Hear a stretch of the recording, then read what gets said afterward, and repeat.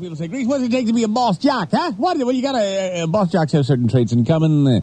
Has to be a little methodical. You have that methodical mind so you can handle all the little duties you gotta do. And that's true not only boss jocking in your life. I always keep up on things. I changed my will, I had to take care of my honey, my funny little honey, my teeny weeny neeny, my wooden puddin'. I wanted to make sure, now that we're living in marital bliss, that everything is 10-4, so I made the proper alterations. And that thing changed. Yes, I set up a massive trust fund for her. So she doesn't have to run away with the first swing and Richard that comes along. She can pick and choose. Took care of the rest of the bush. But I think as they all sit sniffling at the reading of my will, you'll all be shocked when they hear, and my ex-wife, Estelle Gertis, I leave the sum of $10,000. And everybody's going to go, $10,000 for Estelle? How does she... With the proviso, the attorney will continue, that my dead body be left in Estelle's bed for 1 month before I'm buried.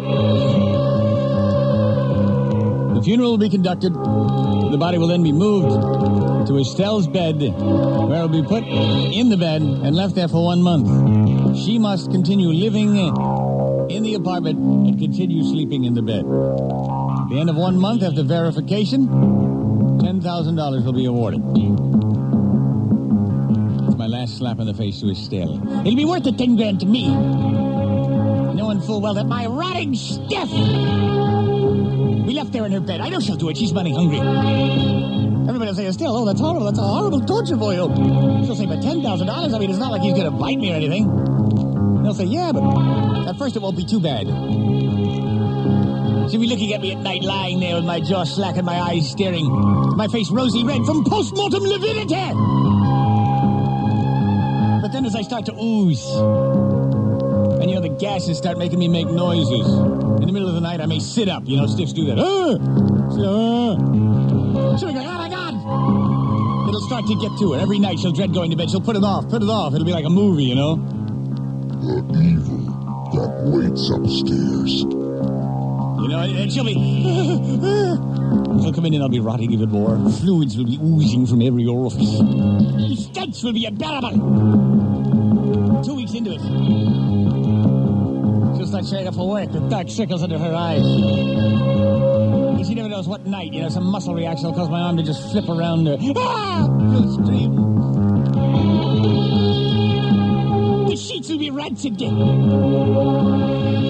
weeks will die. She'll be thinking, oh God, I got $10,000. She'll be watched. She'll see black sedans outside the house watching to make sure she stays there every night. To make sure that bedroom light goes out. She'll be thinking about the $10,000. Her friends will come over and say, my God, how can you stand the stench in here? He says, oh, Estelle, you've got to leave. Give this crazy thing up. Don't you see? He's haunting you even after the grave. He's haunting you. She'll say, no, I can't. It's only 2 days to go. I must go to bed upstairs.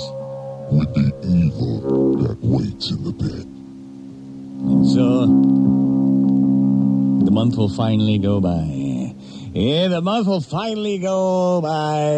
And sure enough, my legal representative will show up with a cashier's check for $10,000. I'm sure all the news media will be there. Hi, this is Joe Blavin. Hi, this is Susan King at the Greaseman's house. Get it right, Susan, when this happens. Greaseman. Somebody send her a memo. It's not Greaseman, it's Greaseman. This is Susan King. We're here on location with the live minicam at the home of the Greaseman, who has had a bizarre request that his ex-wife had to sleep with his stiff for 1 month, and she's here to accept the check. She managed to do it.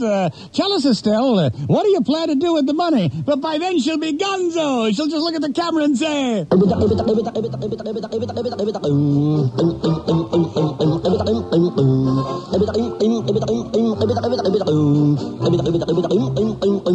Estelle, do you bear any malice toward the Greaseman? Stand by. There's